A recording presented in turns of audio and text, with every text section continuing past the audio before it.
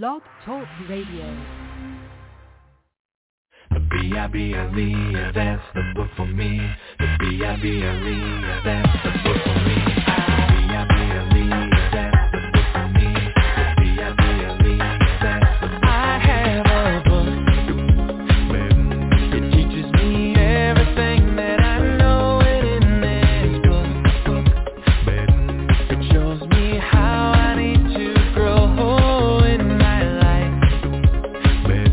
I read it every single day. It is the truth. It is my life and it's the way.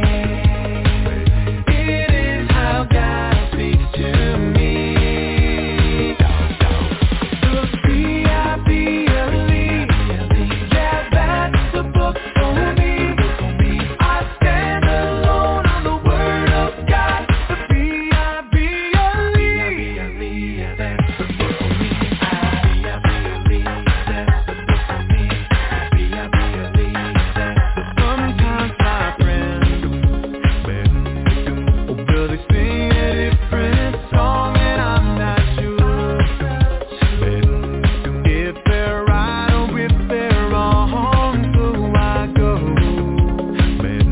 and get this book off the shelf and learn from God, who the creator of life himself. It is his letter to me. The B-I-B-L-E, yeah, that's the book for me. I stand alone on the word of God. The B-I-B-L-E. How did I begin? It's in there. It's in the book. How will the world end? Guess what? That's in there too. It's in the book. Any burning question rolling around in your mind, it's all in here to find. B-I-B-L-E, yeah, that's the book for me. I stand alone on the word of God. The B-I-B-L-E, yeah. B-I-B-L-E, yeah, that's the book for me. I stand alone on the word of God. The B-I-B-L-E, it's in the book. That's B-I-B-L-E by Go Fish. That's where you get the answer to life's most important questions. And thanks for listening. Melissa Cantrola here on Truth Be Told Radio. We're going to get started with the lesson. This is John MacArthur and Drunk or Spirit-Filled, Part 1. The following sermon is by John MacArthur, pastor, author, and Bible teacher with Grace to You. If you've never contacted Grace to You, we want to send you a free booklet by John called God's Sufficient Word. It will help you see that for every concern you have, every decision, every struggle, every sorrow you face, the Bible has the wisdom you need. Request your free booklet by writing to word@gty.org. That's word@gty.org. This offer is good in North America and Europe through December 2022. And now, unleashing God's truth one verse at a time, here's Grace to You Bible teacher John MacArthur. We're in a study of the book of Ephesians and find ourselves this morning in chapter 5. And I want to draw your attention to verses 18 and 19. So open your Bible, if you will, to Ephesians chapter 5, verses 18 and 19. I'm going to read them, and then we're going to talk about these verses for probably a couple of weeks, because this is such an important portion of Scripture. Ephesians 5:18 says, "And do not get drunk with wine, for that is dissipation, but be filled with the Spirit, speaking to one another in psalms and hymns and spiritual songs, singing and making melody with your heart to the Lord." Now, obviously, this is a context of worship. Whatever the filling of the Spirit means, whatever it produces, based upon the next verse, it begins with worship. The impact of a Spirit-filled life will show up starting in verse 22 in marriage, in chapter 6, at the beginning of that chapter in family life, and later in chapter 6, even in your public and business life with the world around you. So being filled with the Spirit is a very foundational reality, as we all know. But what sets this verse apart is the very unusual comparison between being filled with the Spirit and being drunk. That 18th verse says, "Do not get drunk with wine, for that is dissipation, but be filled with the Spirit." And then it immediately starts talking about Spirit-filled people worshiping the Lord with particular emphasis in music, singing and making melody in their hearts. Spirit-filled people sing. I know there is a waning of singing in churches. This is being decried by many people today. There are churches that have very little, if any, singing. They sit in the dark and watch somebody else sing on the platform or the stage. But a Spirit-filled believer gathers with other believers and they express their worship in psalms, hymns, spiritual songs, singing and making melody in their heart to the Lord. But I want us to focus on the contrast between that and being drunk. Be not drunk with wine. How do these two things connect? Why is it necessary to compare this with drunkenness?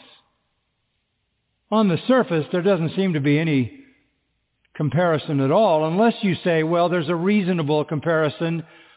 Being drunk means you've yielded up control of your faculties to something inside of you, namely alcohol, whereas being filled with the Spirit means you've yielded up control to someone inside of you, namely the Holy Spirit.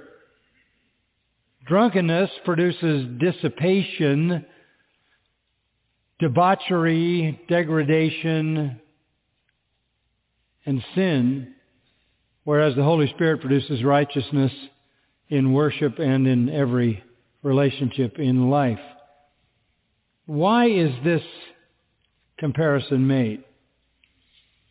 Well, on its face, it should be obvious. And it is this, because this is a religious comparison, not simply a reasonable one. It's not just an analogy. Don't be controlled by alcohol, be controlled by the Holy Spirit. There's much, much more than that. That is reasonable to say, of course, but this is really a religious contrast. And to understand this, we have to understand something about the religious history behind it. Now, we are all very much aware of what the Bible says about drunkards, drunkenness. In fact, in 1 Corinthians 6, 9, and 10, it says, drunkards do not inherit the kingdom of God. They're listed with homosexuals, adulterers, fornicators, and all kinds of other sinners as those people who do not inherit the kingdom of God. So we understand the sin of drunkenness. But why the comparison to Spirit-filled behavior? And the answer comes because drunkenness was essential to the ancient forms of religious expression. That's what I want to try to communicate to you this morning. It was standard conduct in pagan religions, even far back into the Old Testament, among the idol worshippers that surrounded the nation Israel, and particularly in the New Testament, in the Greco-Roman world. It was standard conduct in pagan religious expressions to participate in drunkenness, along with gluttony, along with sexual deviation and orgies, and they were accommodated by plenty of alcohol to drink and temple prostitutes as well. Drunkenness was not just social, it was religious. It was not really, in that sense, even optional. You were expected to be a part of the society's worship. There was no separation of the religious from the secular at all. Essential in the ancient world was the religion of their gods, and that incorporated into its expression drunkenness and all that followed with drunkenness, every imaginable and unimaginable kind of sin.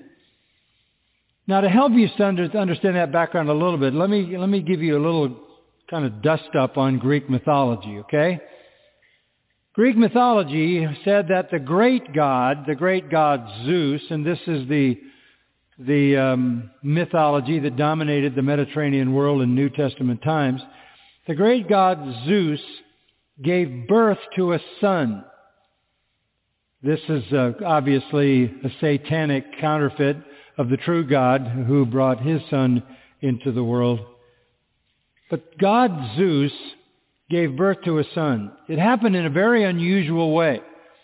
This is what the mythology said. The child God started out being conceived in the womb of his mother, Semele. Some goddess named Semele was pregnant. She insisted on seeing Zeus. And so she asked for an audience with Zeus, and when she entered into the presence of Zeus, the all-glorious Zeus, his glory incinerated her, and she was instantly reduced to ashes. However, Zeus reached down and rescued the child in her womb. And then Zeus sewed that child into his thigh until the time for the child to be born. He was born, and he was a threat to all other would-be rulers. And so after he was born, he was kidnapped by the envious Titans, the Titans who were known as the sons of the earth. And they kidnapped this child who had been born from the thigh of Zeus, and they basically tore the child limb from limb. And the Titans cooked the child's parts and ate them. However, in the process, Zeus reached down and once again rescued the heart of this child. Zeus then swallowed the heart of this child, and it became reborn through him a second time, a kind of resurrection. And his name was Dionysius.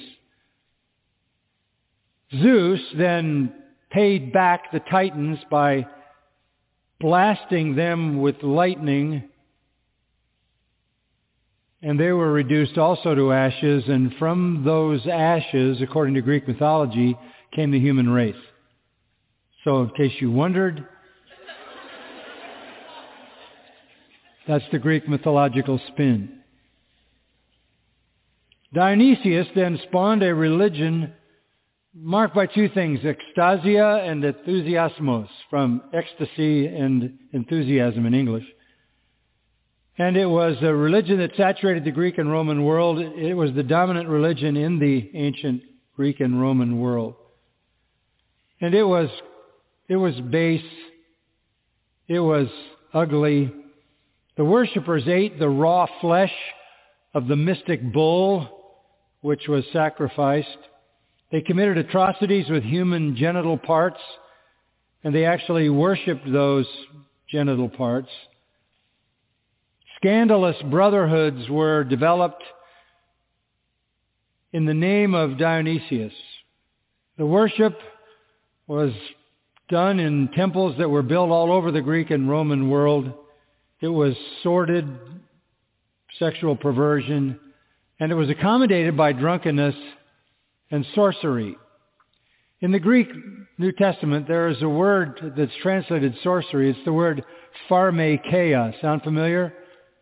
Pharmacy. It literally meant drugs, but drugs were concoctions that sorcerers used. And so pharmakeia means a drug or a user of drugs. And then there's pharmakous, which means the one who deals in drugs. Both of those words appear several times in the book of Revelation as the world comes to its end and people are caught up in sorcery and drugs and will not repent. So the ancient Greco-Roman worship of Dionysius, which was the dominant cult, was basically dependent on drunkenness. How else could you give yourself over to debauchery consistently all the time, over and over and over and over again, without a screaming conscience? Satan knew that to cause people to behave in that way, they needed to have their thinking altered. The cult of Dionysius was most recognized for wild dancing, the kind you would see probably in any modern dance club. Madness, a kind of abandonment.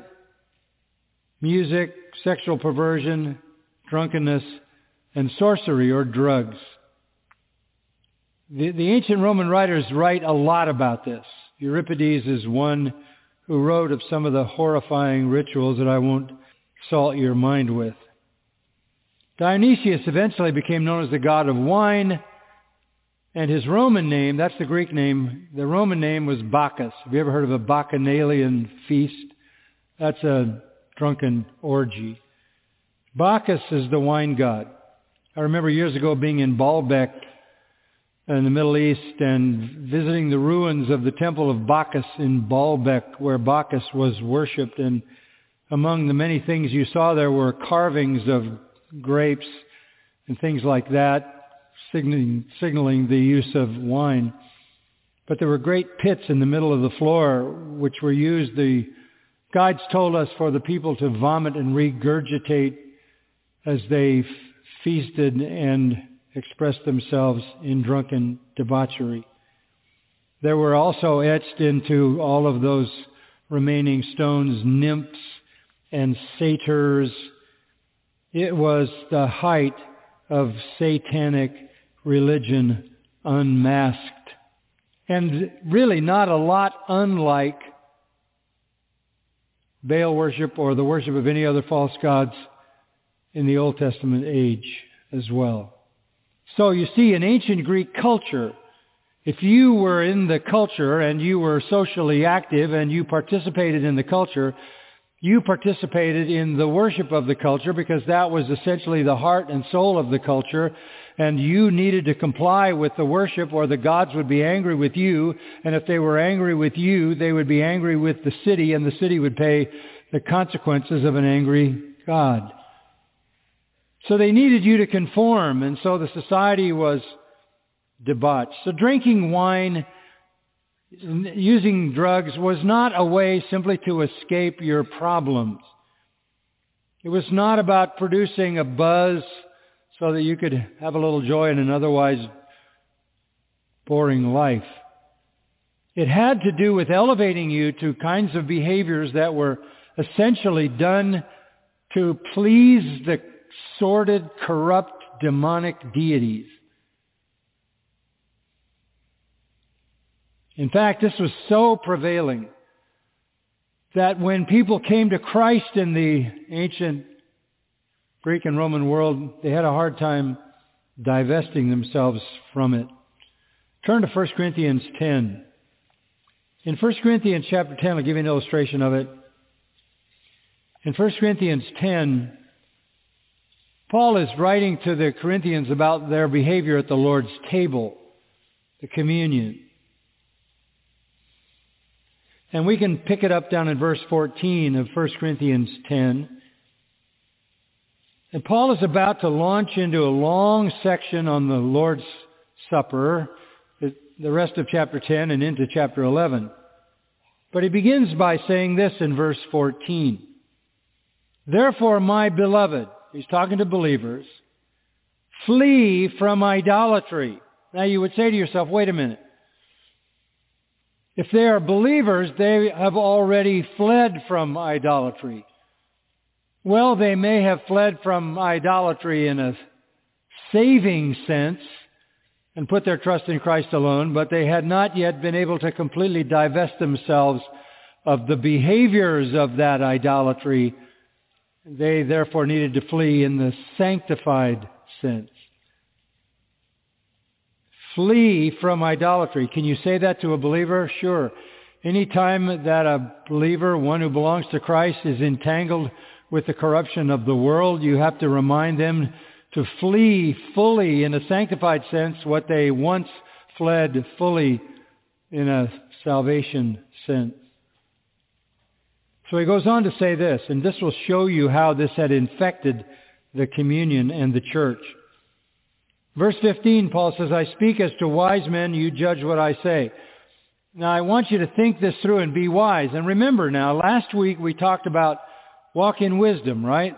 The verse immediately preceding, don't get drunk with wine, which is dissipation, but be filled with the Spirit.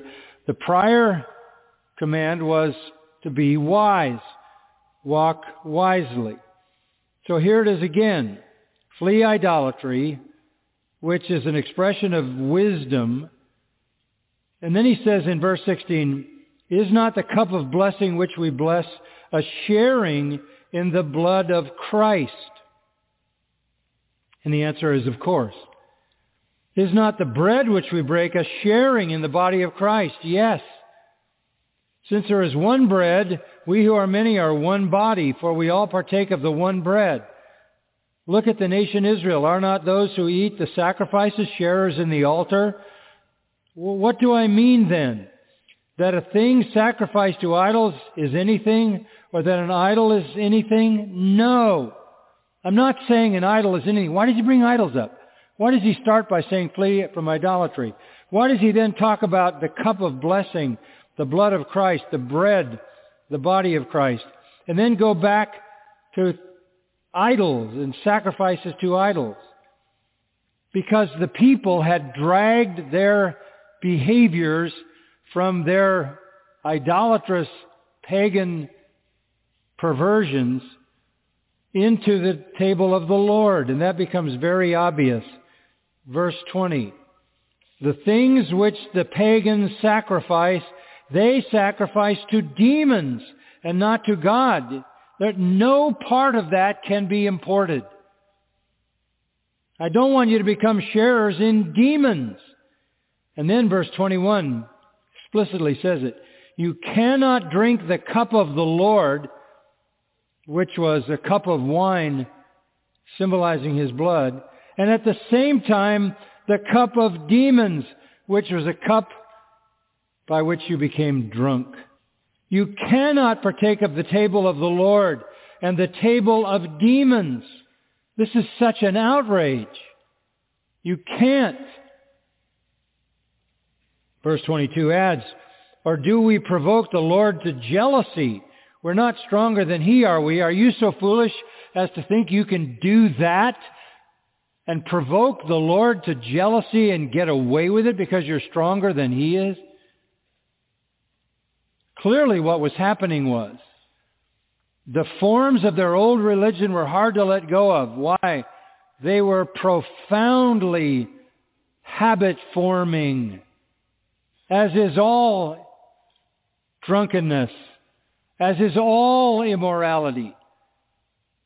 If you had spent years of your life engaged with temple prostitutes in a drunken stupor and concoctions by sorcerers and you came to Christ, could you walk away from that? Would not the temptation be fierce? And apparently in Corinth, the people were doing that and then coming to the Lord's table. And he says you can't do both of those things. Over in chapter 11, verse 20, still talking about the Lord's table. He says, therefore, when you meet together, it is not to eat the Lord's Supper. What is going on? You're coming together, but it's not the Lord's Supper. It doesn't qualify. Why? For in your eating, each one takes his own supper first, and one is hungry and another is drunk. What? Do you not have houses in which to eat and drink? Or do you despise the church of God and shame those who have nothing? What shall I say to you? Shall I praise you? In this I will not praise you. You can't do this. So Dionysiac orgies and drunkenness and sorceries and drug use are contrasted with the sweet, pure, serene, beautiful fellowship, power, and joy that comes from the filling of the Spirit. You need to be filled with the Spirit to commune with God, not drunk. So he's really contrasting two kinds of worship: satanic worship with true Christian worship. And they were blending the two. They were blending the two. So he says in verse 18, back to Ephesians 5, do not get drunk with wine. Stop getting drunk. Why in the world are you getting drunk? You say, well, it's probably hard for them because they had imbibed so long in that kind of stuff that it was a tough habit to break. You got that right. We know that, don't we? We know how difficult alcoholism is to conquer. But he just says, stop. Stop. The verb is methusko, to be drunk, to become drunk. It's used 3 times in the New Testament. Because drunkenness, he says, leads to dissipation. It doesn't lead to worship. It doesn't lead to an elevated consciousness of the deities. It leads to asotia in Greek, which means debauchery, abandonment to degradation. We all know that. You know, when you're going to go take an interview somewhere for a job that you want deeply and you've prepared for it, and you know you're talking to somebody who's very astute and elevated above you, you don't get drunk before the interview. That is not going the right direction. You get undrunk if you have to, because you want to be in full use of your faculties. Don't get drunk with wine. We all understand the Bible forbids drunkenness. Again, in lists of sins and transgressions about the people who are not in the kingdom of God, those lists, whether it's Romans 13, 1 Corinthians 6, 1 Corinthians 5, Galatians 5, those lists that include drunkards say they don't enter the kingdom. They're included with adulterers, fornicators, homosexuals, etc., etc., etc., etc. So just as a general principle, you've got to stop drinking. And think about it, folks. This is not something that some people did. This is kind of what life was like for everyone. I mean, this was basically demanded of people. Unless you wanted to make the deities mad and have the deities come after you and incinerate you with lightning bolts, you got into the action. So all of that kind of religion was dependent on intoxication. And that's got to stop. Wine is oinos. In the Greek, it's yayin in the Hebrew. And in the Hebrew, it's a mixed wine, as it is in the Greek. I'll show you that in a few minutes. The 1901 Jewish Encyclopedia distinguishes yayin, wine, from shakar, which was the Hebrew word for strong drink, unmixed. And the difference was, unmixed was very strong in alcohol content. The wine was weak in alcohol content because of its mixture. Now, people ask a simple question: shouldn't Christians be able to drink wine because people in the Bible drank wine? And you don't want to have a simplistic answer to that, so let me help you with the answer so that you'll know exactly what wisdom would do. It was part of life. But because it was part of life, it was very important to warn people. Because they were dealing with something that could take over their senses. And they were dealing with something that was ubiquitous in the pagan world and led to all kinds of horrific behaviors. So there's no place for drunkenness, no place for losing any control. We don't do that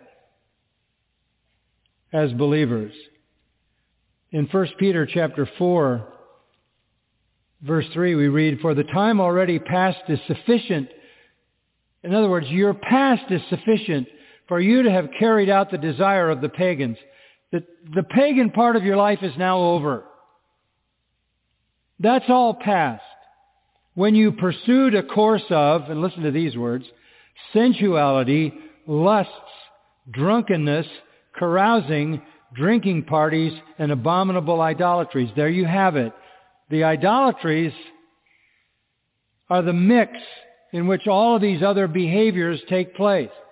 The pagans worship abominable idols, and to do so, they pursue a course of sensuality, lust, drunkenness, carousing, and drinking parties.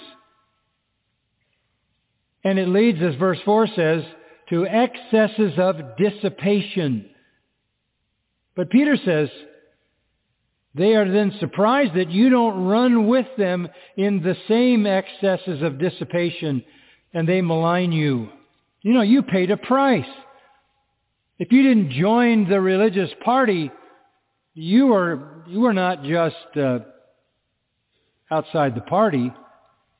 You were outside the culture. You were outside the society. And then you were maligned. And you were criticized. You were mistreated. And you were rejected. And you made people angry. It would be like going into the CDC without a mask. You were vilified. And so there was pressure to stay with the family and the extended relatives and the society. Pressure was really great. In Titus 2:3, it talks about taking care of older women. And it says you can take care of older women. The church can take care of older women who are not to be lingering long beside their wine. Wine was a staple drink. The water was bad. They drank wine. But they didn't linger long there because they knew the implications of that. And the church is even told you don't have a responsibility to care for a widow who is a drunken widow. Proverbs 20 verse 1 says, "Wine is a mocker, strong drink is raging, and whoever is deceived by them is not wise." You want to walk wisely? Be wise about consuming alcohol. Now I want you to go to Proverbs chapter 23 for a moment. And I'll say a lot more about this next week, so if I leave some stones unturned, we'll cover that next time. But in Proverbs 23, verse 19, "Listen, my son, and be wise." Here we are again with this connection between wisdom and not being drunk. "Listen, my son, and be wise, and direct your heart in the way. Do not be with heavy drinkers of wine." This went on in the Old Testament time as well. "Or gluttonous eaters of meat," because that's how they expressed their worship, with gluttony and drunkenness. For the heavy drinker and the glutton will come to poverty, and drowsiness will clothe one with rags. You'll become a stumbling drunk, and it'll lead to poverty. We see plenty of that today, don't we? But notice down in verse 26. Give me your heart, my son, and let your eyes delight in my ways. For a harlot, a prostitute, is a deep pit, and an adulterous woman is a narrow well. She lurks like a robber and increases the faithless among men. Why are we now talking about prostitutes and harlots and adulterous women? Because you go so easily from drunkenness to debauchery. And it immediately comes into verse 29. Who has woe? Who has sorrow? You are more likely to find yourself in the arms of a harlot and a prostitute, an adulterous woman who will steal you blind if you're drunk than if you're sober-minded. Who has woe, verse 29 asks? Who has sorrow? Who has contentions? Who has complaining? Who has wounds without a cause? What happened to you? How'd you get all those bruises all over your head? Who has redness of eyes? I'll tell you who. Those who linger long over wine, and those who go to taste mixed wine. Prostitution to drunkenness, connected. You abandon wisdom,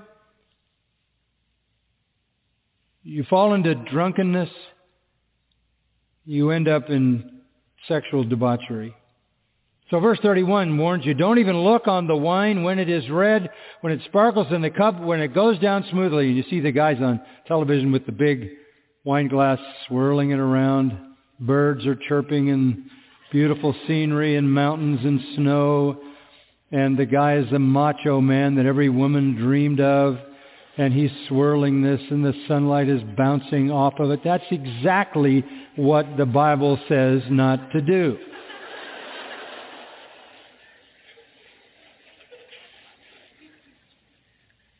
Yeah, verse 32 says, at the last, in the end, it bites like a serpent and stings like a viper. And you wind up on Wilshire Boulevard in a tent.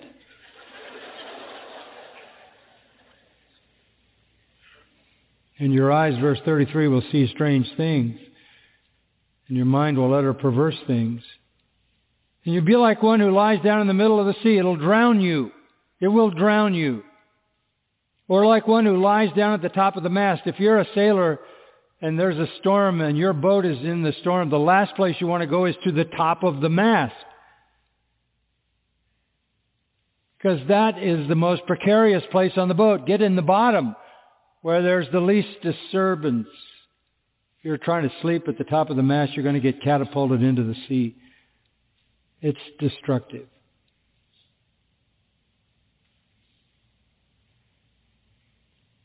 Verse 35, they struck me, but I didn't become ill. This is the alcoholic talking. They beat me, but I didn't know it. I didn't feel it. When shall I awake? I'll seek another drink. This is the insanity of it all. So the author passes from harlotry and prostitution and immorality to drunkenness and shows the folly of it. It's a terrible trap. Isaiah 5:11 talks about those who rise up early and start drinking and drink all the way till night.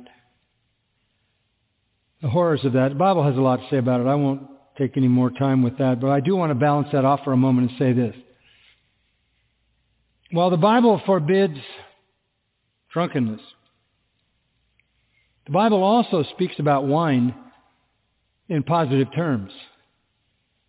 In fact, in Exodus 29 and in Leviticus 23, there are prescribed drink offerings that were part of the worship of Israel, to offer a drink offering. There was actually some wine kept in the temple, according to 1 Chronicles, that could be used for the drink offering. In Judges and chapter 9, verse 13, there's a comment about wine cheers In Isaiah 55, it's a symbol of salvation blessing. Without money, without price, come and buy wine, and it's talking about salvation.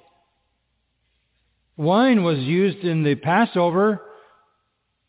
Wine was used in the Lord's Supper, and the Lord himself introduced it.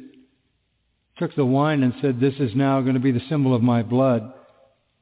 And Paul instructed Timothy to stop drinking so much water and take a little wine for your stomach's sake, 1 Timothy 5:23. It was definitely a part of daily life. Now, there were some people in the Old Testament, some people in Israel, who didn't drink at all. First, according to Leviticus 10, the priests were not to drink. The priests were not to drink. Isaiah indicts the priests and the prophets because they were stupid drunks. They were supposed to be the ones who didn't drink. That was part of God's command to the sons of Levi back in Leviticus chapter 10. But by the time you get to Isaiah's time, the priests and the prophets are drunk and leading the people astray. And then there were rulers who were not to drink. Proverbs 31 says it's not for kings to drink because they're in a situation where they have to make very serious judgments. And Isaiah also condemns rulers who were drunk. And then there were the Nazarites. The most extreme vow you could take as a Jew was the Nazarite vow. You vowed not to cut your hair. You were sort of indifferent to fashion and all of that. You were going to be completely devoted to God. And as a part of the Nazarite vow, you didn't drink wine or strong drink. So there were some people who didn't drink. In the New Testament, pastors and elders, 1 Timothy and Titus, are those who are not permitted to be in a situation where they drink, where they could be drunk. We'll see more about that next time. So yes, there were non-drinkers in the Old Testament. I think if you take the strong interpretation of Titus and Timothy, it's not wise for one in ministry leadership to drink. If it's not wise for a ruler, how much more for one who is in the kingdom of God, a sort of contemporary to a priest and a prophet. So what about the rest of us? How do we approach this whole thing of wine? Well, let me just wrap it up and take you in a kind of final direction. Paul is saying that walking the worthy walk is walking in humility and love and unity and holiness and wisdom and never seeking an altered state of consciousness by being drunk, never assuming that that enhances your religious experience. That is the devil's lie. You need to be filled with the Spirit.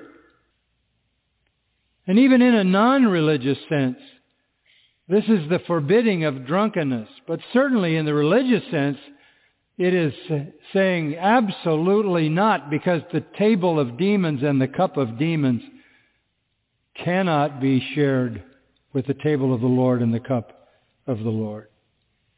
Now all that leads to a series of questions that I want to give you. I have 8 of them, but only one for now. Here's the question. Is the alcohol beverage that you drink today the same as in ancient times? Is it the same? Does it correspond? We can answer that question, I think, historically. Alcohol produced today is produced to be intoxicating.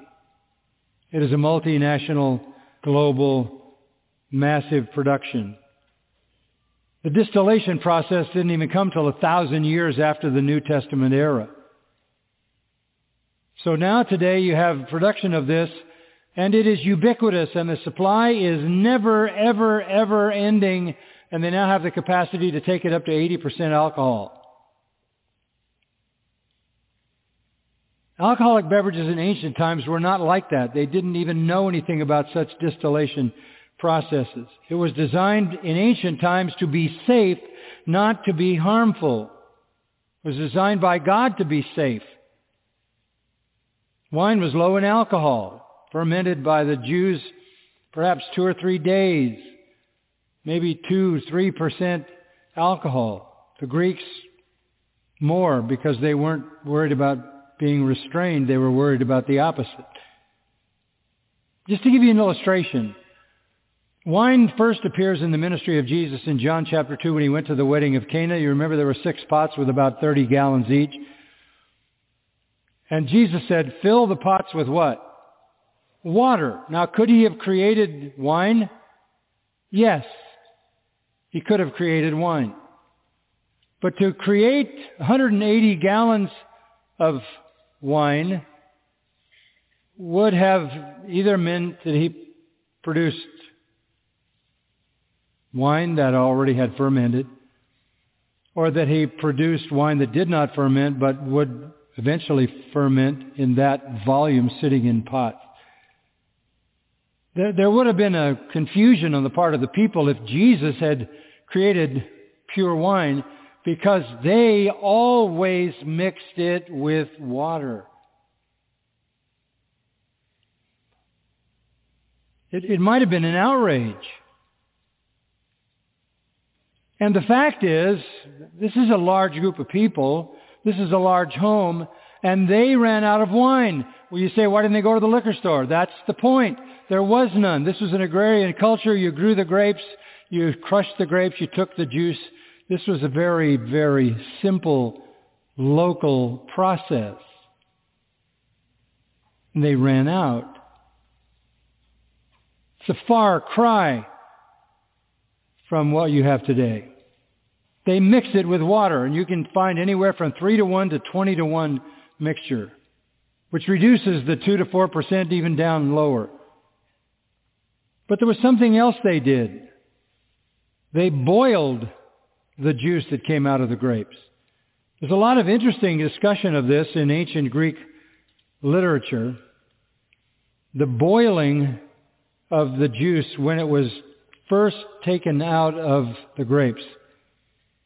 Classical writers like Horace in 35 BC, here you drink under a shade cups of unintoxicating wine. Plutarch, 60 AD, that filtered wine neither inflames the brain nor infects the mind and the passions and is much more pleasant to drink. Aristotle spoke of sweet wine that didn't intoxicate. It was so thick it was necessary to scrape it from the skin containers and dissolve the scrapings in water. Virgil in 30 BC talked about sweet wine boiled down and then used in a luscious juice. What are you talking about? What they did was boil the juice, which boiled out the alcohol. They reduced it to a paste. It would be like jam or like the consistency of honey or something like that. They put it in a skin, and they would scrape it or squeeze it like you would squeeze jam out of a tube, and they would mix it with water to reconstitute it as grape juice. Both that boiled paste that became eventually wine and the wine that was mixed with water would have a very low alcohol content. There's all kinds of literature. There's an interesting book called Grecian Antiquities, which talks about how the people boiled their wine, how they prepared immediately, expressing the juice from the grapes, bottled it, boiled it, kept it for use. This was, one writer says, the mode of general practice among the ancient people. Strong drink, unmixed and unboiled, was barbaric, unacceptable. So we're establishing that the wine in those days was different. There's fortified wine today that's 20% alcohol. That was very different. They worked very hard to prevent drunkenness. The believers did. The people of Israel did. So Diluting wine is spoken about by Homer, Plato, Pliny the Elder. Jewish Midrash or Mishnah says 4 cups of wine were poured out for Passover mixed with water, 2 or 3 parts. They called it matzug. Commonly, wine was boiled so that all the alcohol evaporated. The residue paste was then remixed with water, alcohol-free. This was common in Rome, in Egypt, and in all Jewish life. It was called yayin mebushal. And you have references to mixed wine in the Old Testament, particularly in Proverbs 9. Maybe we'll look at that next time. We don't have time this time.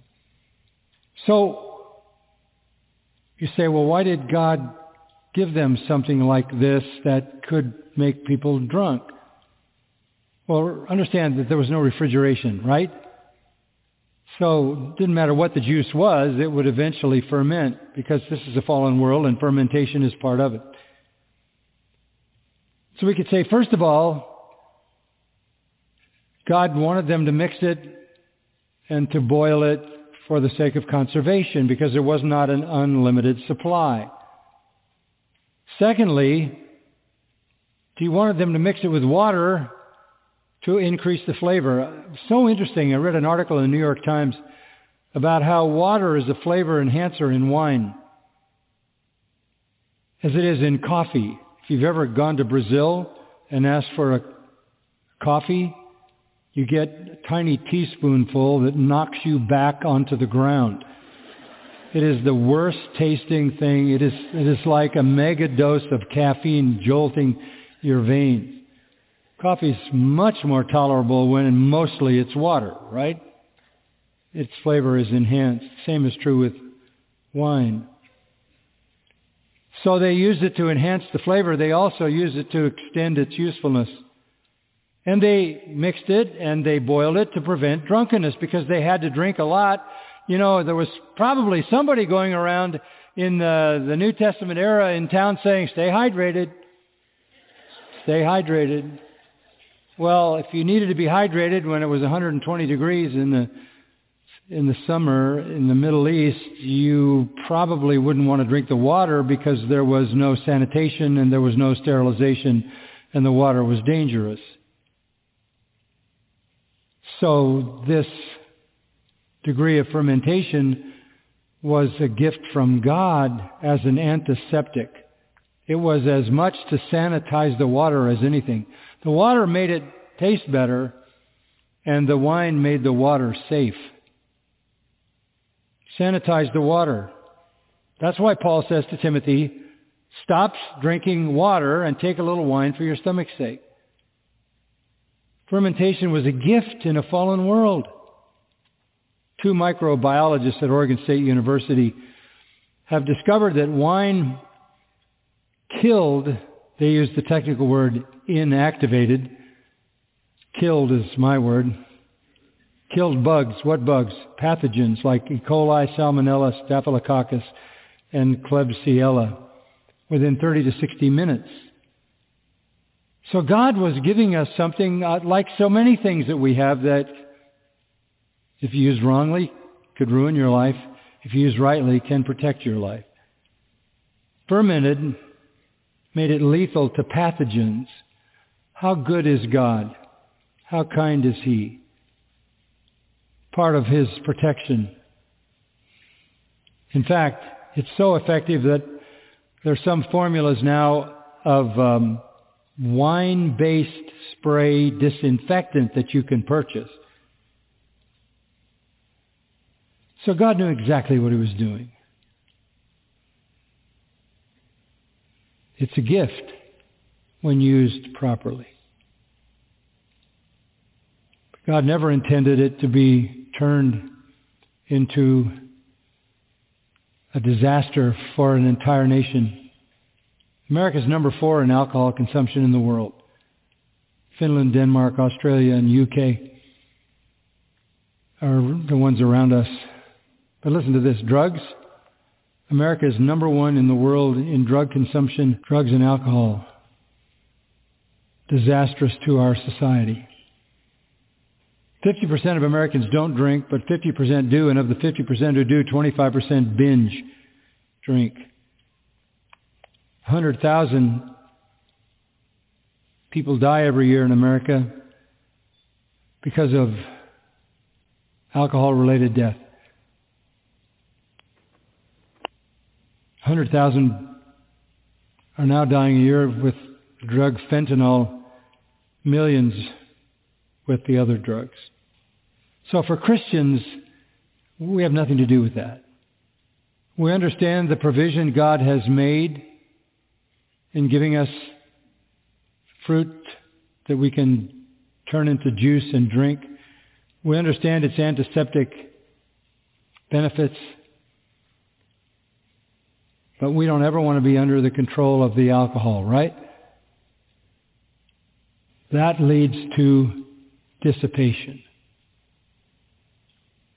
That leads to doing things, saying things, and behaving in a way that doesn't demonstrate wisdom and certainly doesn't fulfill the will of God, which wisdom always does. Now, the first question was, is the alcohol that we have today the same as the ancient times? Answer, no, clearly not. I have 7 more questions for next week. Let's pray. Our Father, we thank you again for your word, the entrance of which gives light. We thank you for its instruction to us. We thank you for its truthfulness. We thank you for the wisdom that comes from above. Thank you for this wonderful church, these precious people. Thank you for their faithfulness. Thank you for your work in their lives. Lord, protect every one of them, every single one, from the kind of dissipation that can come from alcohol. We thank you, Lord, that we live in a time when we don't even need it at all.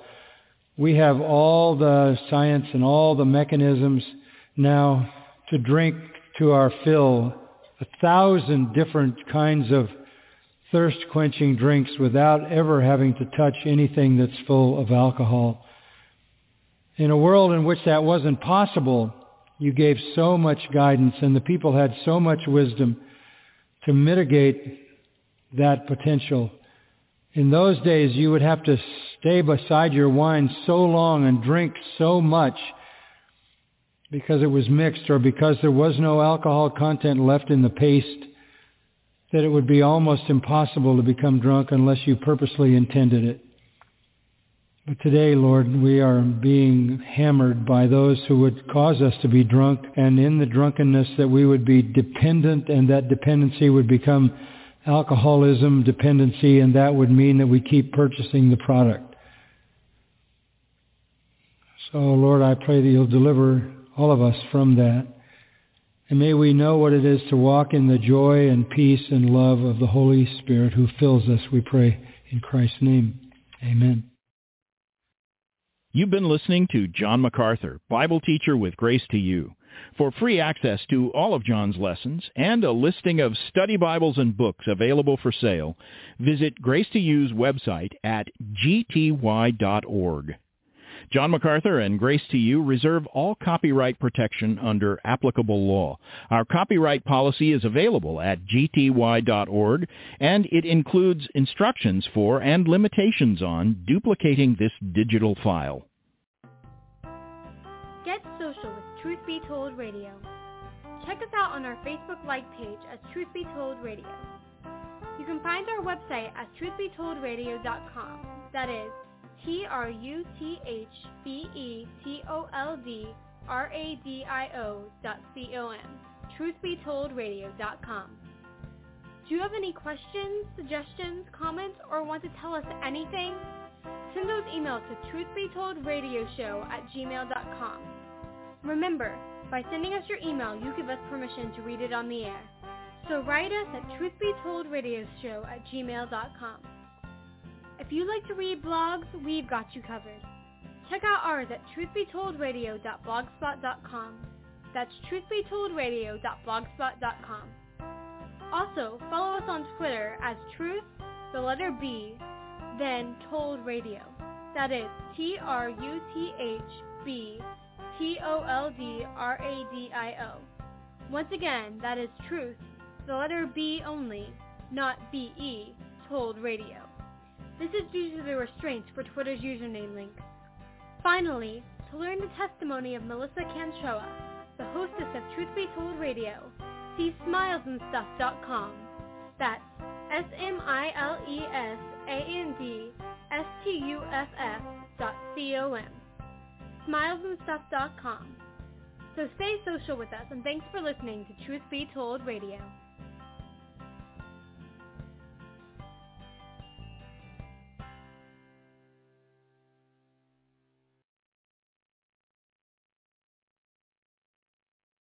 Radiometric dating, proof of long ages? This is Ken Ham, CEO of the popular Ark Encounter and Creation Museum. How old are Earth's rocks? Well, many people answer millions of years old. That's often because of wrong thinking regarding radiometric dating. Here's how this works. One element, the parent, decays into a new element, the daughter. Scientists measure this decay rate and use that to determine the ages of the rocks. Seems simple, but radiometric dating is based on 3 unprovable assumptions. 1, we can't know the original number of parent atoms. 2, there hasn't been any contamination. 3, the decay rate has always been constant. But we can't know any of these are true. So no, radiometric dating doesn't prove long ages. Discover more about the true age of the Earth when you visit us at AnswersRadio.com and listen to the rest of this series and other episodes when you go to AnswersRadio.com.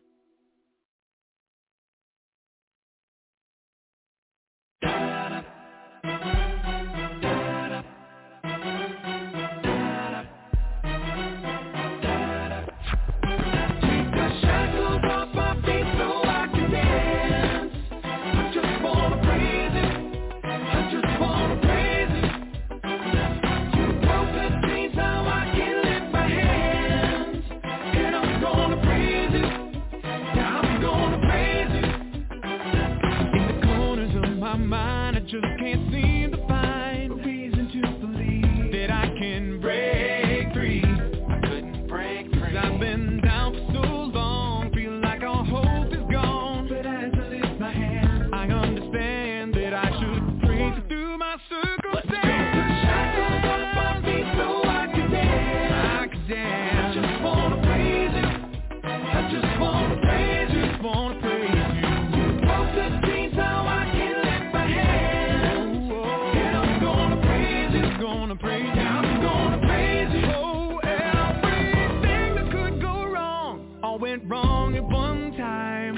So much pressure fell on me, I thought I was gonna lose my mind. But I know you wanna see if I will hold on through these trials. But I need you to lift this load, 'cause I can't take it no more. Take the shackles off my feet so I can dance. I just wanna praise you. Wanna praise you, wanna praise you. You broke the chains, now I can lift my hand. Yeah, I'm gonna praise you. Yeah, I'm gonna praise you. Yeah, we gotta break these chains. We gotta break these chains. Yeah, the truth will set you free.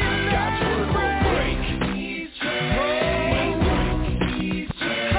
gotta break these chains. Found in every kind of way. God has broken every chain. So let me go. The shackles off my feet so I can dance. I just wanna praise you. I just wanna praise you. I should praise you. You broke the chains, now I can lift my hand. Yeah, I'm gonna praise you. I'm gonna praise you. I'm gonna praise you. The shackles off my feet so I can dance.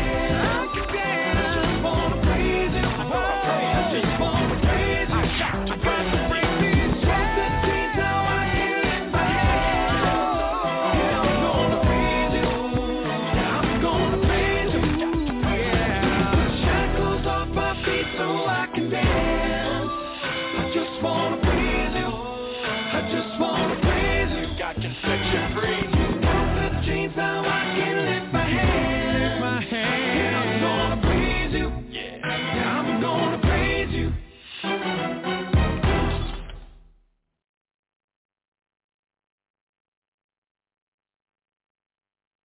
How many parents and daughters?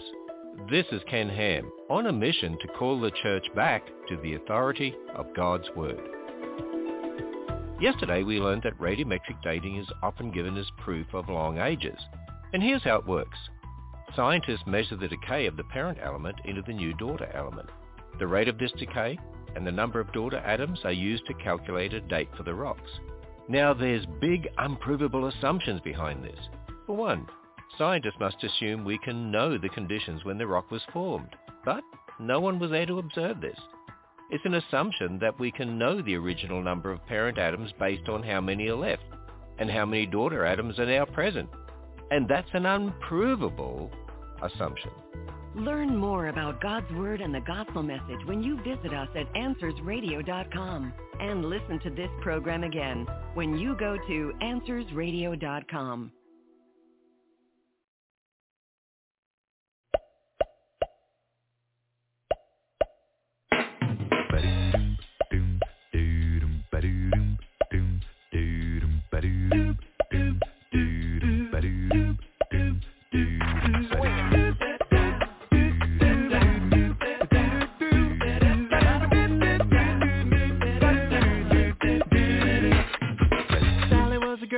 Everybody knew, sharper than a tack on the end of a Ginsu. She graduated #1 and had to give a speech. What would she say? What would she teach? She knew about God and this was a chance. She could bust a move or be afraid to do the dance. She told the truth and everybody heard. She got brave cause she understood. If you want a bad fruit, you got to move. Get up and get grooving. You know the truth. Don't miss your chance.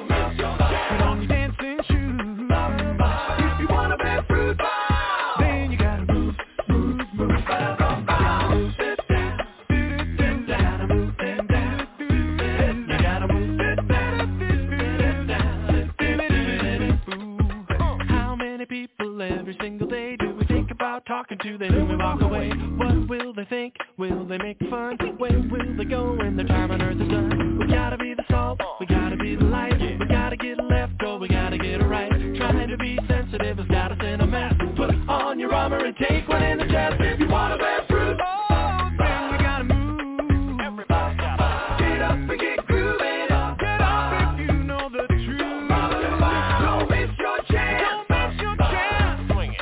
Get on your dance.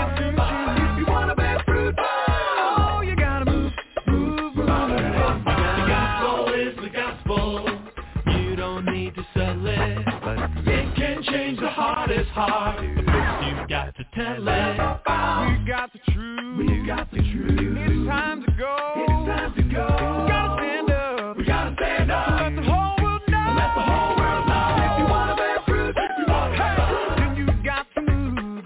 Yeah. Get up and get grooving. Oh, if you know the truth. Don't miss your chance. Don't miss your chance. Get on your dancing shoes. If you want a bad fruit.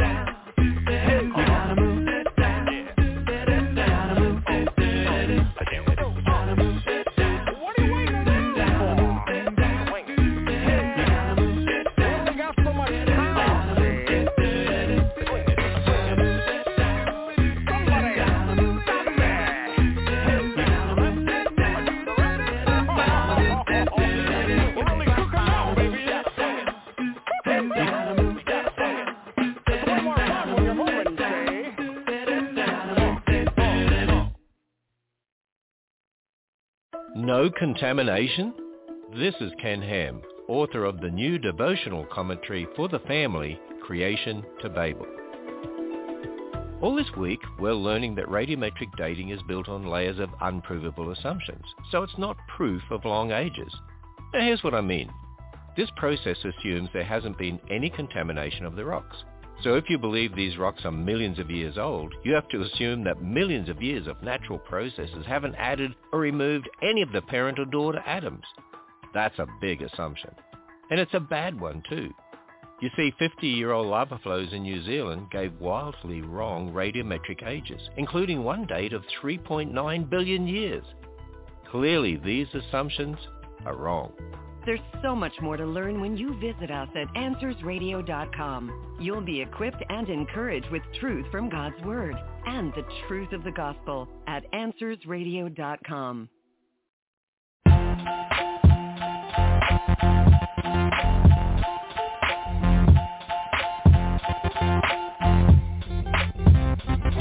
All right, here we go, kids. Gather round. A brand new sound to praise the one who has the crown. In today's lesson, we'll talk about the Holy Bible, the most important book we all need for survival. The Bible is God's message for this world. It's for every man and woman, every boy and girl. And that message is that if we turn to Christ and place our trust in Him, we'll have eternal life.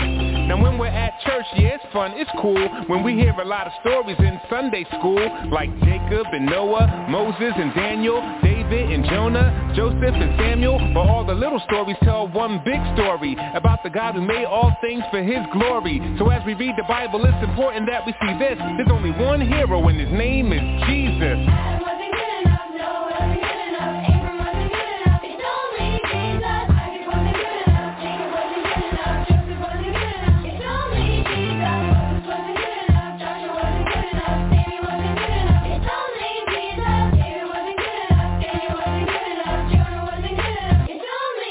In the story of the Bible, where should we begin? When God made the whole wide world just by speaking. By His great might, He said, let there be light.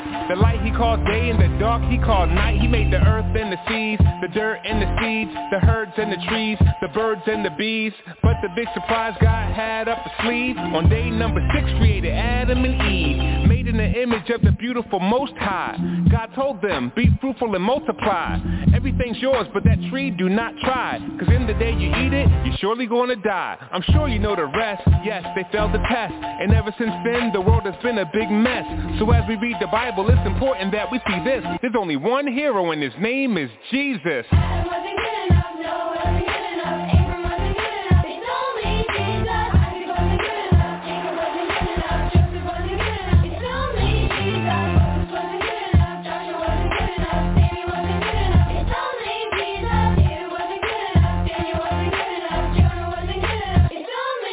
If you notice when we read God's Word today, the greatest saints had their flaws on full display. And it was written down for us in order that we may recognize that Christ is the only way. Adam ate forbidden fruit and lost his life. Abraham got scared and lied about his wife. Sarah laughed to herself when she heard God's promise. Rebecca encouraged her son to be dishonest. Aaron used craft to make a golden calf. Moses got mad, struck the rock with a staff. David sinned greatly, even lost his baby. And Jacob, he was just all around shady. The point is not to make light of our flaws, but to show that every one of us needs the cross. So as we read the Bible, it's important that we see this. There's only one hero and His name is Jesus.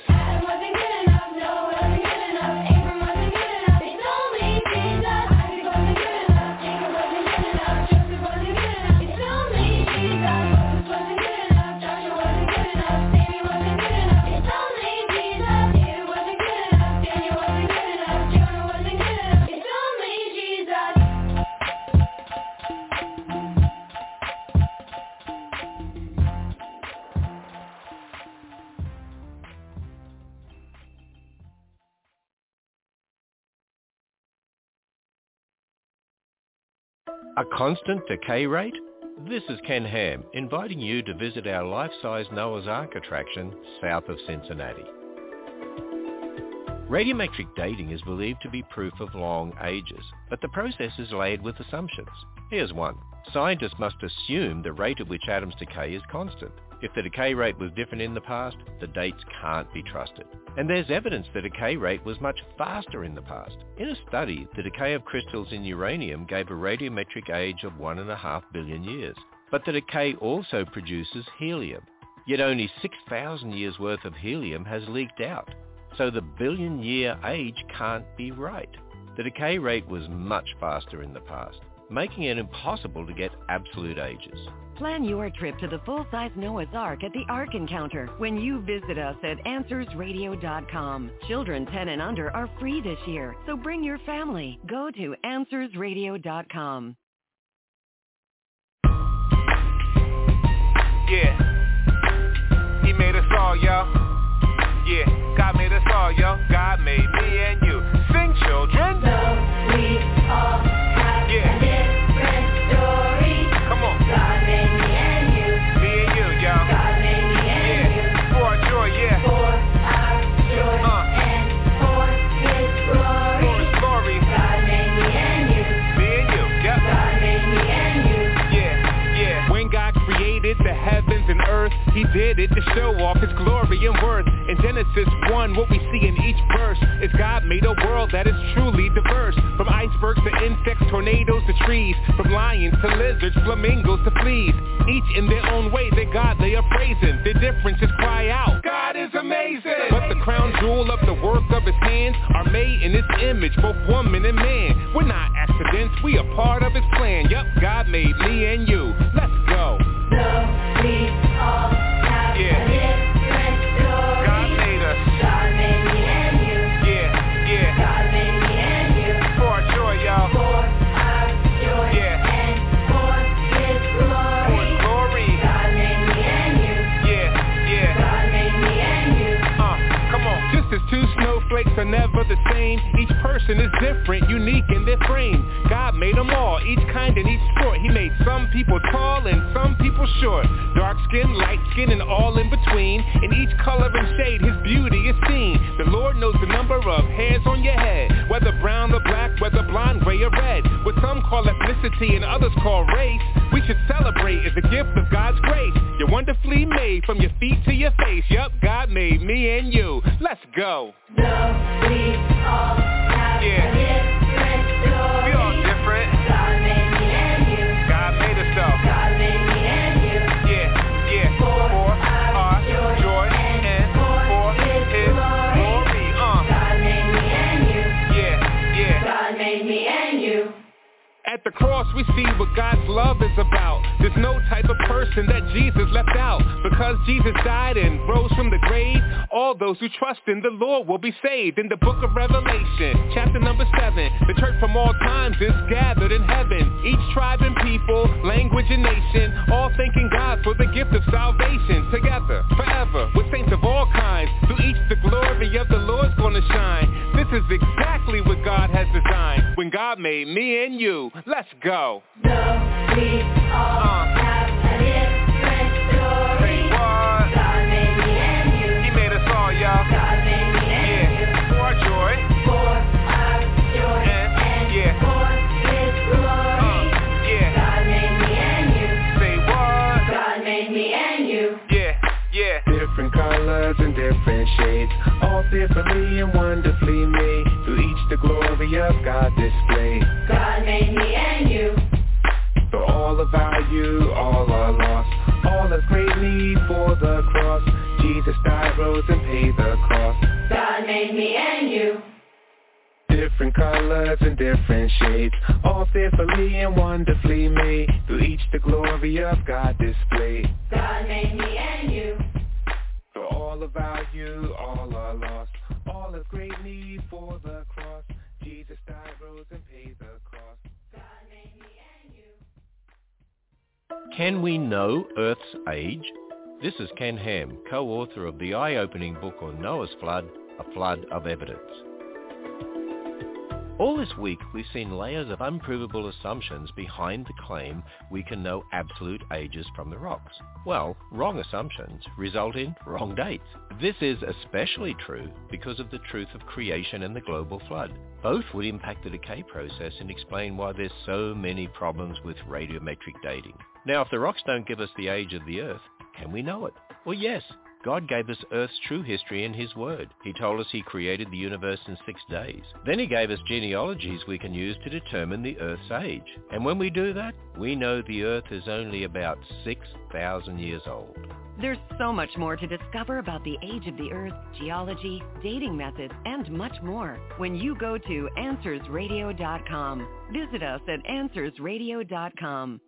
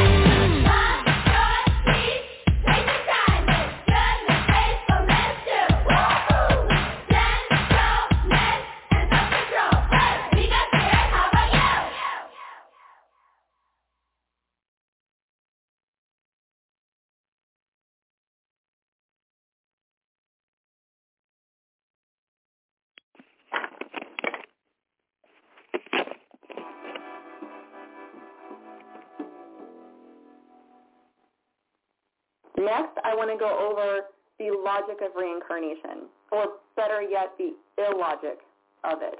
I want to explain why I think reincarnation is a bad thing at the end of the day. What I want to do is play out the rationality of reincarnation and let the conclusions speak for themselves. So as we went over before, reincarnation works with karma, right? Your past lives of goodness or badness affects the quality and position of your next incarnation. And the goal is to achieve perfection so your spiritual evolution is complete and you achieve nirvana or ascend as an ascended master, as some believe.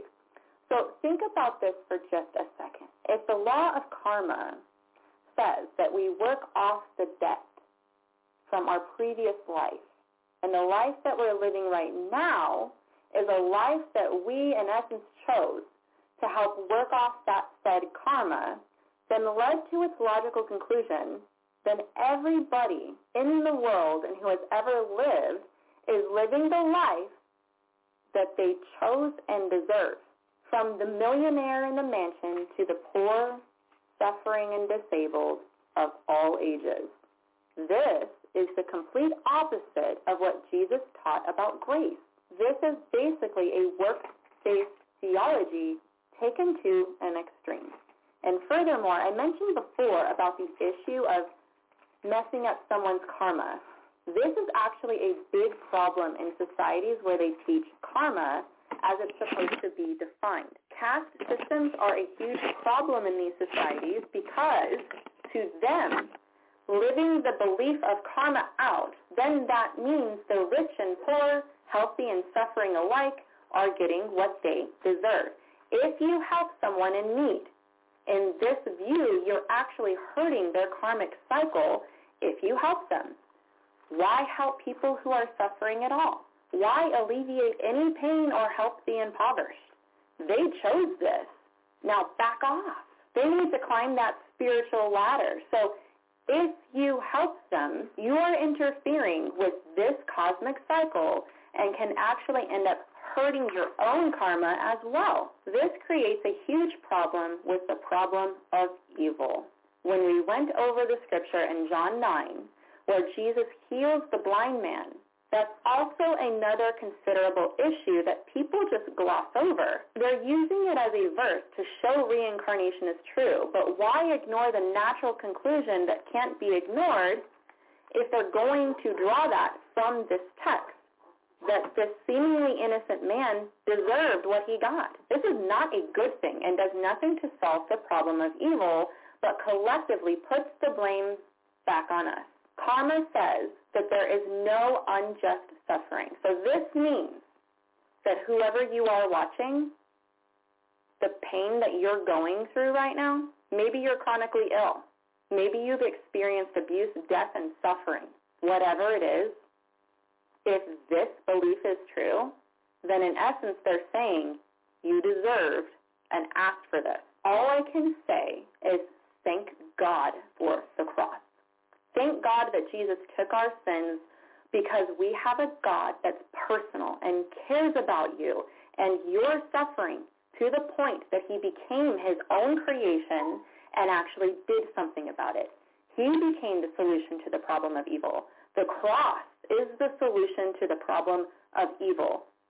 Also, speaking of the cross, so here's the logical issue of Jesus dying in the first place. If Jesus is supposedly a reincarnated Buddha, has worked off his karma, then that means he had no previous karma to atone for, at least not enough to deserve such a torture. So by that logic, what in the world did he do to deserve brutal torture and death? He literally didn't deserve that. So the logic falls short on that account as well. Now, some people redefine karma and reincarnation, especially here in the West. There's different variations of this, and a lot of pop culture is so quick to say that karma will come back to them, yet they actually don't think of the consequences of karma itself if it's a universal law. I mean, we've definitely westernized this, guys. I mean, we have wrestlers and coffee shops named after karma. I mean, I think there's even a credit card company with the name Credit Karma or something like that. It's trendy. So some people try to separate karma from reincarnation, but if someone even has a light understanding of reincarnation, then that means karma comes along with it. I mean, how you get reincarnated depends on your perfect karma. Who can do this? I mean, at the end of the day, this is impossible. That's terrible news. One lifetime isn't even enough to pay for all our sins. You must come back indefinitely to shed your bad karma.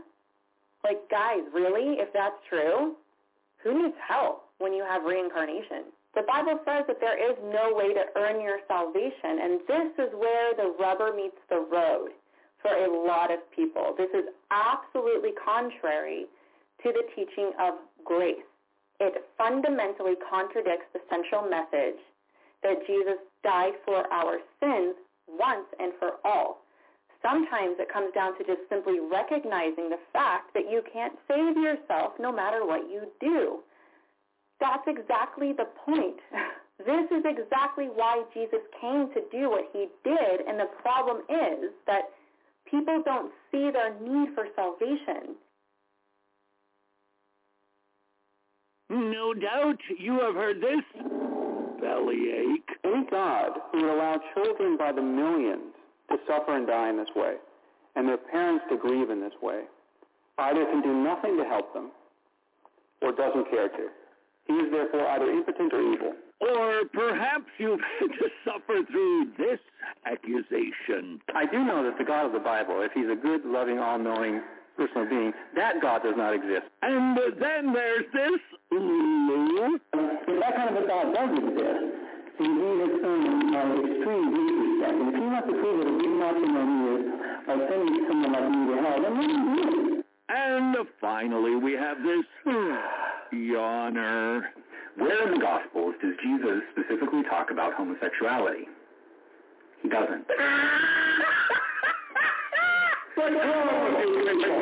Thankfully, we can swat those four nets away with a very quick study of, wait for it, the Jesus hermeneutic. That's right. By studying how Jesus read Genesis, we'll see that Jesus was actually citing historical events that happen in real places to real people. He didn't seem to have the same problem with the scary God of Genesis as many postmodern Bible critics do. This God, it's nothing at all like Jesus. He's wrathful, jealous, vengeful. So here are 6 reasons we should read Genesis as actual historical history. Methinks that was redundant. Number 1, marriage is what brings us together today. When Jesus discussed divorce in Mark 10, Matthew 19, he refers back to the creation account in Genesis. In other words, he roots our understanding of marriage in actual people and actual events, declaring them male and female. From the beginning, Jesus isn't conveying a metaphorical understanding of Genesis to bolster his argument for marriage. That would be ludicrous. Rather, he understands the contemporary practice of marriage between a man and a woman is reliant upon the nature of the very real creation and union of an actual man and an actual woman. He isn't basing his argument on myth or poetry, but history. In other words, if the reference of an illustration isn't true, then the actual illustration explodes. For instance, if I said, that steak is as hot as a cup of 2-hour-old coffee, you'd probably think I was trying to say the steak wasn't warm at all. Why? Because an illustration crumbles if the reference point isn't true, real, or accurately described. So here are some more examples of Jesus illustrations that relied on the reality of the historicity of Genesis. Number 2, Jesus continues citing Genesis as historical narrative to support his argument against the Pharisees, Luke 11, Matthew 23. He's tracing back the bloodline of unrighteous unbelievers all the way back to Cain, who spilled the blood of righteous Abel. That is not a metaphorical condemnation of the lawyers and Pharisees. He was citing the actual history of an actual person. Number 3, Luke 17, Matthew 24. Jesus compares the future day of the coming of himself with the day of the flood in Noah's time. If there weren't an actual global flood, then Jesus' analogy wouldn't hold water. Yes, I did write that. Number 4, Jesus compares the coming of the Son of Man to the day of destruction of Sodom and Gomorrah. He clearly considered his second coming to be a future historical event, and he says it will be just like the day of Noah and the day of Lot in Sodom, meaning these are real people. These are real events. Jesus didn't try to explain away the destruction of Sodom and Gomorrah because that makes God too mean. Just the opposite. He relies on the historicity of those events to explain and point toward a future historical event, his second coming. And if that isn't enough for you, Jesus agreed with Ken Ham, don't we all? The earth wasn't created billions and billions of years ago. Tens of billions of years. Jesus taught that Adam and Eve were created at the beginning of creation. That doesn't leave a whole lot of wiggle room for the day-age creationist. And finally, number 6, demonstration that we should read the Bible the way Jesus did. John chapter 8, he tells hard-hearted hearers their father is the devil. Who could it be? Who could it be? I just can't imagine who. Could it be Satan? The devil, who is a murderer from when? The beginning. If the earth is old, then the devil was murdering for billions of years, despite the fact Romans 5 makes it clear Adam is the one who introduced death into this world through his plunge into sin. That makes billions of years of evolution through the deaths of trillions of creatures absolutely impossible. We are just not better at reading the Bible than Jesus was. We cannot imagine we are somehow saving God or Jesus from scrutiny by making Genesis poetic. After all, if Genesis doesn't have to be read literally and historically, then neither do any other books in the Bible, including, gulp, the Gospels. No, I'm not Harry.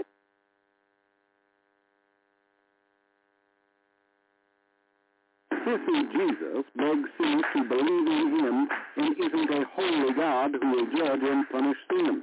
Sin doesn't make God angry. Sin breaks God's heart. He's a sissified, needy Jesus.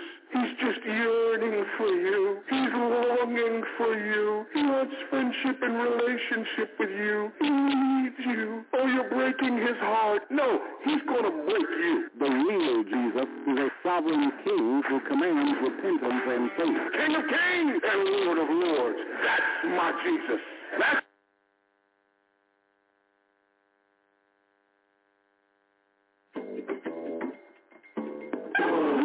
MSNBC morning host Joe Scarborough claims that Jesus was pro-abortion. As a Southern Baptist that grew up reading the Bible, maybe a backslidden Baptist, but I still know the Bible. By the way, his third wife is sitting next to him, with whom he committed adultery. Jesus never once talked about abortion. Never once. In Matthew 15:19, Jesus said, "For out of the heart come evil thoughts, murders, adulteries, sexual immoralities, thefts, false witness, and slanders." And it was happening back in ancient times. It was happening during his time. The law says if a child in the womb is delivered prematurely and killed, you shall pay life for life. Guess who's the author of that law? For people perverting the gospel of Jesus Christ down to one issue, it's heresy. Name one person who's saying the gospel is being anti-abortion. The gospel is that Jesus Christ came into the world to save sinners. But if you want to argue that Jesus approves of the murder of unborn children, you're the heretic. If you don't believe me, if that makes you angry, why don't you do something you haven't done in a long time? Open the Bible, open the New Testament, read the red letters. You won't see it there, said the adulterer. The whole Bible is the word of Christ. He does not disagree with any part of it, like Psalm 106, which says they sacrificed their sons and their daughters to the demons, and they shed innocent blood, so the anger of Yahweh was kindled. In Revelation 21:8, Jesus said in red letters, "But as for the cowardly and unbelieving, the abominable and murderers, the sexually immoral persons, and sorcerers and idolaters and all liars, their part will be in the lake that burns with fire and brimstone. Repent of your sin and turn to the Lord Jesus Christ, and you will be saved." Jesus said, "Let the little children come to me, and do not hinder them, for to such belongs the kingdom of heaven." You can be sure of this. Jesus hates abortion when we understand the text.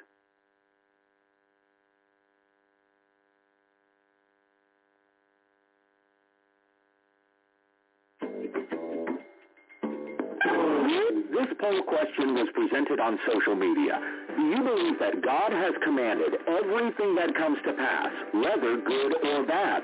Seth replied, if yes, then God is worse than the devil, for the devil is merely doing God's bidding. He shared a lengthy quote from C.S. Lewis about man having free will. Epistemic Trespasser said, no, things happen despite God's will, but there's an eschatological horizon to which God directs everything in the end. Think of it in terms of the calculus of variations, and then he shared a chart of something. Ben said, I feel uncomfortable voting on a word the Bible doesn't use. David said, commanded is not the right word. Hannah said, not commanded, but ordained. Andy said, the answer is no, commanded or ordained. Sam said, no, God allows. That's not commanding. But the Bible says, who has spoken, and it came to pass, unless the Lord has commanded it? Is it not from the mouth of the Most High that good and bad come? Lamentations 3:37-38. Roger shared Isaiah 36:9-11, where the Lord says, I am God, and there is none like me, declaring the end from the beginning. I have spoken, and I will bring it to pass. I have purposed, and I will do it. Tim shared Isaiah 45:7, the one forming light and creating darkness, causing well-being and creating calamity. I am the Lord who does all these. Selwyn shared Genesis 50:20. As for you, you meant evil against me, but God meant it for good, to bring it about that many people should be kept alive. Acts 4:27-28 says that God predestined the murder of his Son, even who would do it, for the salvation of his people. May the sovereignty of God be a comfort to you, that God works all things together for good, for those who love God and are called according to his purpose, when we understand the text. The sobering question that comes to the minds of most Christians when someone of high profile dies is, was this person born again? Was Queen Elizabeth a believer in Jesus Christ? She said she was, and if that's the case, we'll certainly see her in heaven. The Queen's faith was evident from an early age. At the beginning of World War II, 13-year-old Elizabeth handed her father, King George VI, a Christian poem which she later quoted in a public speech. In 1957, she even quoted from the Christian allegory, Pilgrim's Progress. I would like to read you a few lines from Pilgrim's Progress.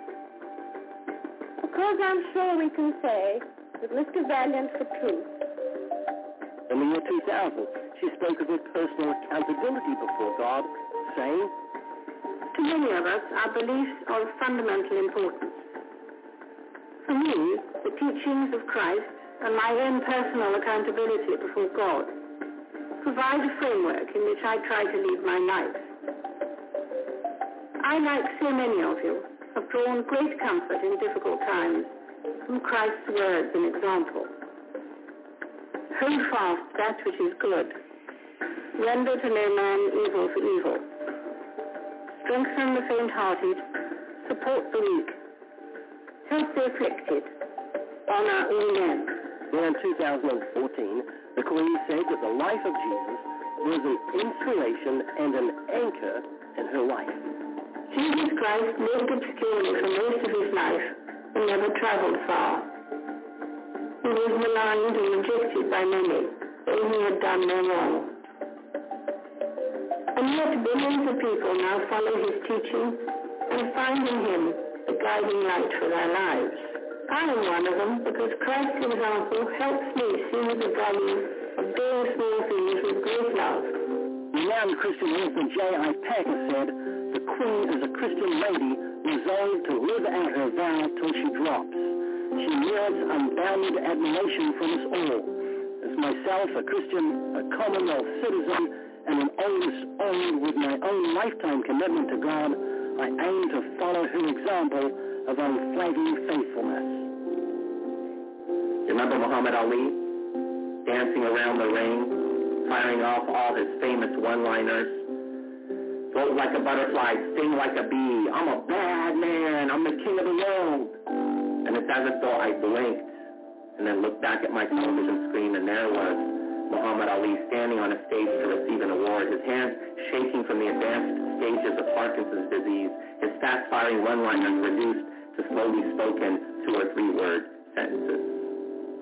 Do you remember Superman? Faster than a speeding bullet, more powerful than a locomotive, able to leap tall buildings in a single bound. And it's as if though I turned my head for a moment and looked back, and there was Superman on my television screen. Christopher Reeve, a quadriplegic. He exchanged his cape for a wheelchair, his mighty wind-gushing lungs for a ventilator, his robust and bulletproof body for one that no longer even worked. My friend, the Bible says that our life is but a vapor. It's like hot breath on cold air. We see it for a moment, and then it vanishes away. My question to you is, what is time, this blip that we know, in comparison to eternity, in comparison to forever? Are you ready for it? Psalm 90, verse 12 says, teach us to number our days that we may gain a heart of wisdom. Because someone even as legendary and as iconic and as seemingly invincible as Queen Elizabeth will indeed succumb to death. And so will you, my friend. Turn to Christ. Place your faith in his death and his resurrection. Receive that free gift of everlasting life as you repent and trust in him. Because he's the only solution to the problem of death. Because in him there is life eternal. As tragic as it is for the Queen to die, let's not lose focus on who is really in charge. You see, Jesus' reign will not have an end. And regardless of who is next in line to succeed Queen Elizabeth, Jesus will always be king. Why? Because he is the King of Kings and he is the Lord of Lords. He does not stand in a long line with other leaders like Buddha or Confucius or Muhammad. Why? Because he is the ruler of rulers. He is the capital K of kings. If he's had no predecessor, he'll have no successor. You cannot impeach him. For there's no other name under heaven given among men whereby which man must be saved. I used to be a lot more religious when I was younger. I used to go to church and stuff. But the older I get, the more I strain away from it. So why is that? It's because the hormones kicked in and girls were in better shape than Noah's Ark? Is that why? That's part of it. Well, let's be honest with you and say that. How do I go to heaven? What do I have to do? I think you have to believe. You have to believe that there's a Savior and there's a higher power. Hitler believed in the Savior. Did you know that? I did not know that. Yeah, he had God with us written on the belts of Nazi Germans. Okay. And he was a baby kisser before he got into power. He talked about God and all sorts of stuff. So when he got into power, he had his own Bible written, had 100,000 printed, had 12 commandments instead of 10, and Jesus was an Aryan and not a Jew. He was a nasty character, but he believed in Jesus. So is that all you have to do, believe? No, I think you have to live a life of, somewhat kind life. You have to live a good life. Is there any evidence of God's existence? Well, I mean, that's the whole purpose of faith, is there's, like, the Bible, but there's that's where faith comes in. The reading of God's existence has nothing to do with faith. I'll tell you why. When you look at a building, you don't believe there was a builder. You know there was a builder because buildings don't build themselves. When you look at a painting, you don't believe there was a painter. You know there was a painter. So when you look at creation, flowers and birds and trees, the sun, the moon, the stars, the seasons, fruits, male and female, all these things show us the genius of God's creative hand. But when we speak about faith, we're talking about trust in God's integrity, like you trust a parachute, or like you trust a pilot, or like you trust your doctor when he gives you medicine. You just put your faith in. So that's what faith is when it speaks of faith in God. So how are you doing? I'm doing good, I think. Are you sure? Yeah, I'm definitely not Hitler. Yeah, definitely not Hitler. But, if I was going to jump out of a plane and you said to me, you got your parachute on, I wouldn't want to hear, or you wouldn't want to hear, I'm doing good, I think. You want to know that parachute's on and it's going to open. So the Bible says, make your calling and election sure. Have you been born again? I haven't. You know what that means? I think it's to reconfess your faith. No. No? No, it's in John chapter 3, and Jesus said, except a man be born again, he cannot see the kingdom of God. And so you're not going to get to heaven unless you're born again. So we better make sure you're born again, or at least you know what it's about. Now, do you think you're a good person? Yes. I mean, I'm not going to lie. I'm not perfect. Everybody does things that they probably shouldn't do. But I do my best to minimize that as much as possible. So have you lied and stolen? I mean, I'm sure I have. I mean, I know for a fact I've lied before, and I've I'll be told some stuff as well. Ever use God's name in vain? Yes, Love your mom? I do. Would you ever use her name as a cuss word? No. Why not? No, it's a great question. It's not. It's very simple. It is a simple question. You respect her. That's why you wouldn't use her name as a cuss word. Right. But you don't respect the God that gave you a mother and gave you life because you've taken his holy name and used it in place of the S word to express disgust. Right. So that's called blasphemy. Very serious in God's eyes. Punishable by death. Jesus said, if you look at a woman and lust for her, you commit adultery with her in your heart. Have you ever looked at a woman with lust? Yes, I have. It's sex outside of marriage. Yes. So here's the summation. David, you're not a good person. You're like the rest of us. You've told me that you're a lying, thieving, blasphemous, fornicating, adulterer at heart, who's self-righteous, which is a sin in God's eyes. So on Judgment Day, you're going to be innocent or guilty when you stand before God. Guilty. Heaven or hell. If what's coming to me, it should be hell. Yeah, definitely. The Bible says all liars will their part in the lake of fire. No thief, no blasphemer, no adulterer will inherit God's kingdom. So what can you do to be saved? I don't know. Do you know what death is according to the Bible? Most people don't know what it is. Not according to the Bible, I don't. Wages. Okay. The Bible says the wages of sin is death. In other words, God is paying you in death for your sins. Like a judge gives the death sentence to a murderer. Because you've earned the death sentence, it's your wages. It's what's due to you. It's what you've earned. And sin is so serious to a holy God. It's not to us. We make little excuses. It's just a kid, just stole little things. They were just fibs and white lies. But sin is so serious to him, he's given you the death sentence. In fact, your death will be evidence that God is deadly serious about sin. So what can you do to be made right with God? I believe and read his word.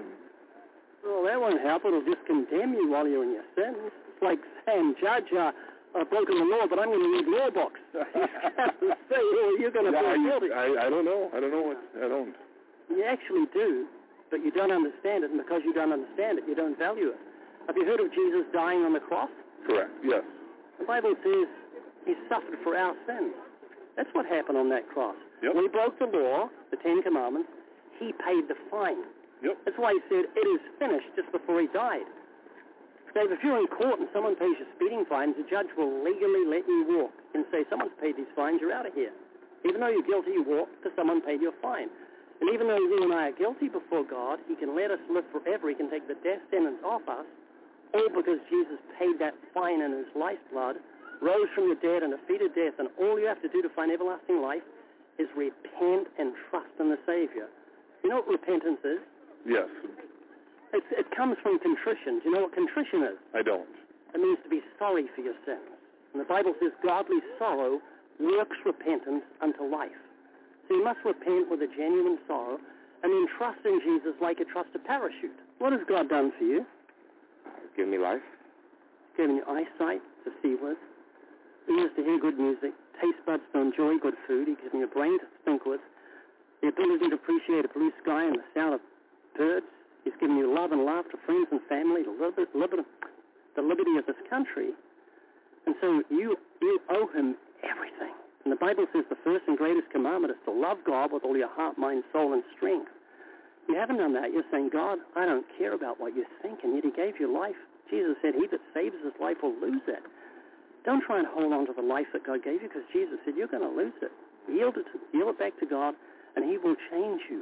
He did it with me, and he's done it with millions of others. And realize that it's your love of sin that keeps you from coming to Christ. It's that pornography and that fornication. You're delirious with joy. Yeah. That God gave sex within the bounds of marriage. You've been given the apparatus for sex. Same with a woman. God's given you the ability to have pleasure in a woman's shape. But within the confines of marriage. If your dad gives you a Lamborghini and says, son, keep on the right side of the road and don't drink and drive. If you drink and drive, he's going to take the keys back off you. Yeah. He's just giving you a couple of conditions, and God's given you conditions. Sex within the bounds of marriage, so you can procreate, so you can have pleasure and procreation. Make kids after your own kind. And God says, just obey the rules within the confines of marriage. And if you don't, he's going to take the keys off you. He's going to take every pleasure you love away from you because you're ungrateful and unthankful. I'll leave you the words of Jesus. Do you respect Jesus? Yeah. He said, what shall it profit a man if he gains the whole world and loses his own soul? So, my My confidence is that you're going to think about this because you love life. You're going to realize how much you value your life and what happens if you lose it tonight in your sleep. Okay? If you're going to jump out of a plane, why would you put on a parachute 10,000 feet? So you land safely. And your motivation is fear? Is that right? To jump? No, fear to put the parachute on. You don't want to die. Correct. And that fear is your friend, not your enemy, because it's causing you to put on a parachute. And Dave, because I love you, I try to put the fear of God in you, hoping you'll see that fear as your friend, not your enemy, because it'll drive you to the cross where you'll say, God, I've been a wretch. I've lived my life in rebellion to you. I've been self-righteous. I've lusted. I've done all sorts of things I know are morally wrong. Please forgive me. And then when you put your trust in Christ, God will give you righteousness. He'll wash you clean in an instant because of His amazing grace. Not because you're good, but because He's good and kind and rich in mercy. Is this making sense? Yes. Are you sorry for your sins? Oh, absolutely I am. So when are you going to repent and trust the Savior? Starting today. You mean that? I do. Can I pray with you? You can. But I pray for David, isn't it? David.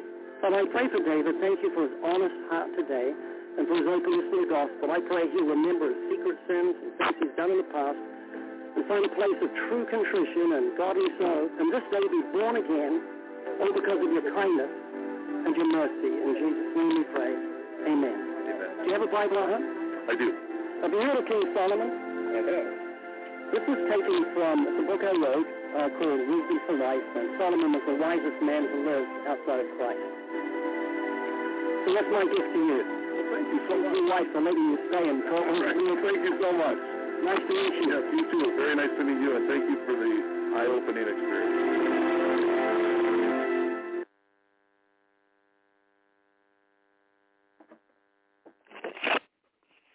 That's all we got from Truth Be Told Radio does.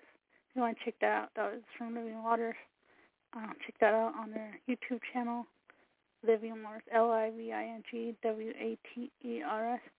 And thanks for listening to Most Control Truth Be Told Radio. Gonna go out with Yancy and Friends and the VIVOE. And bye for now.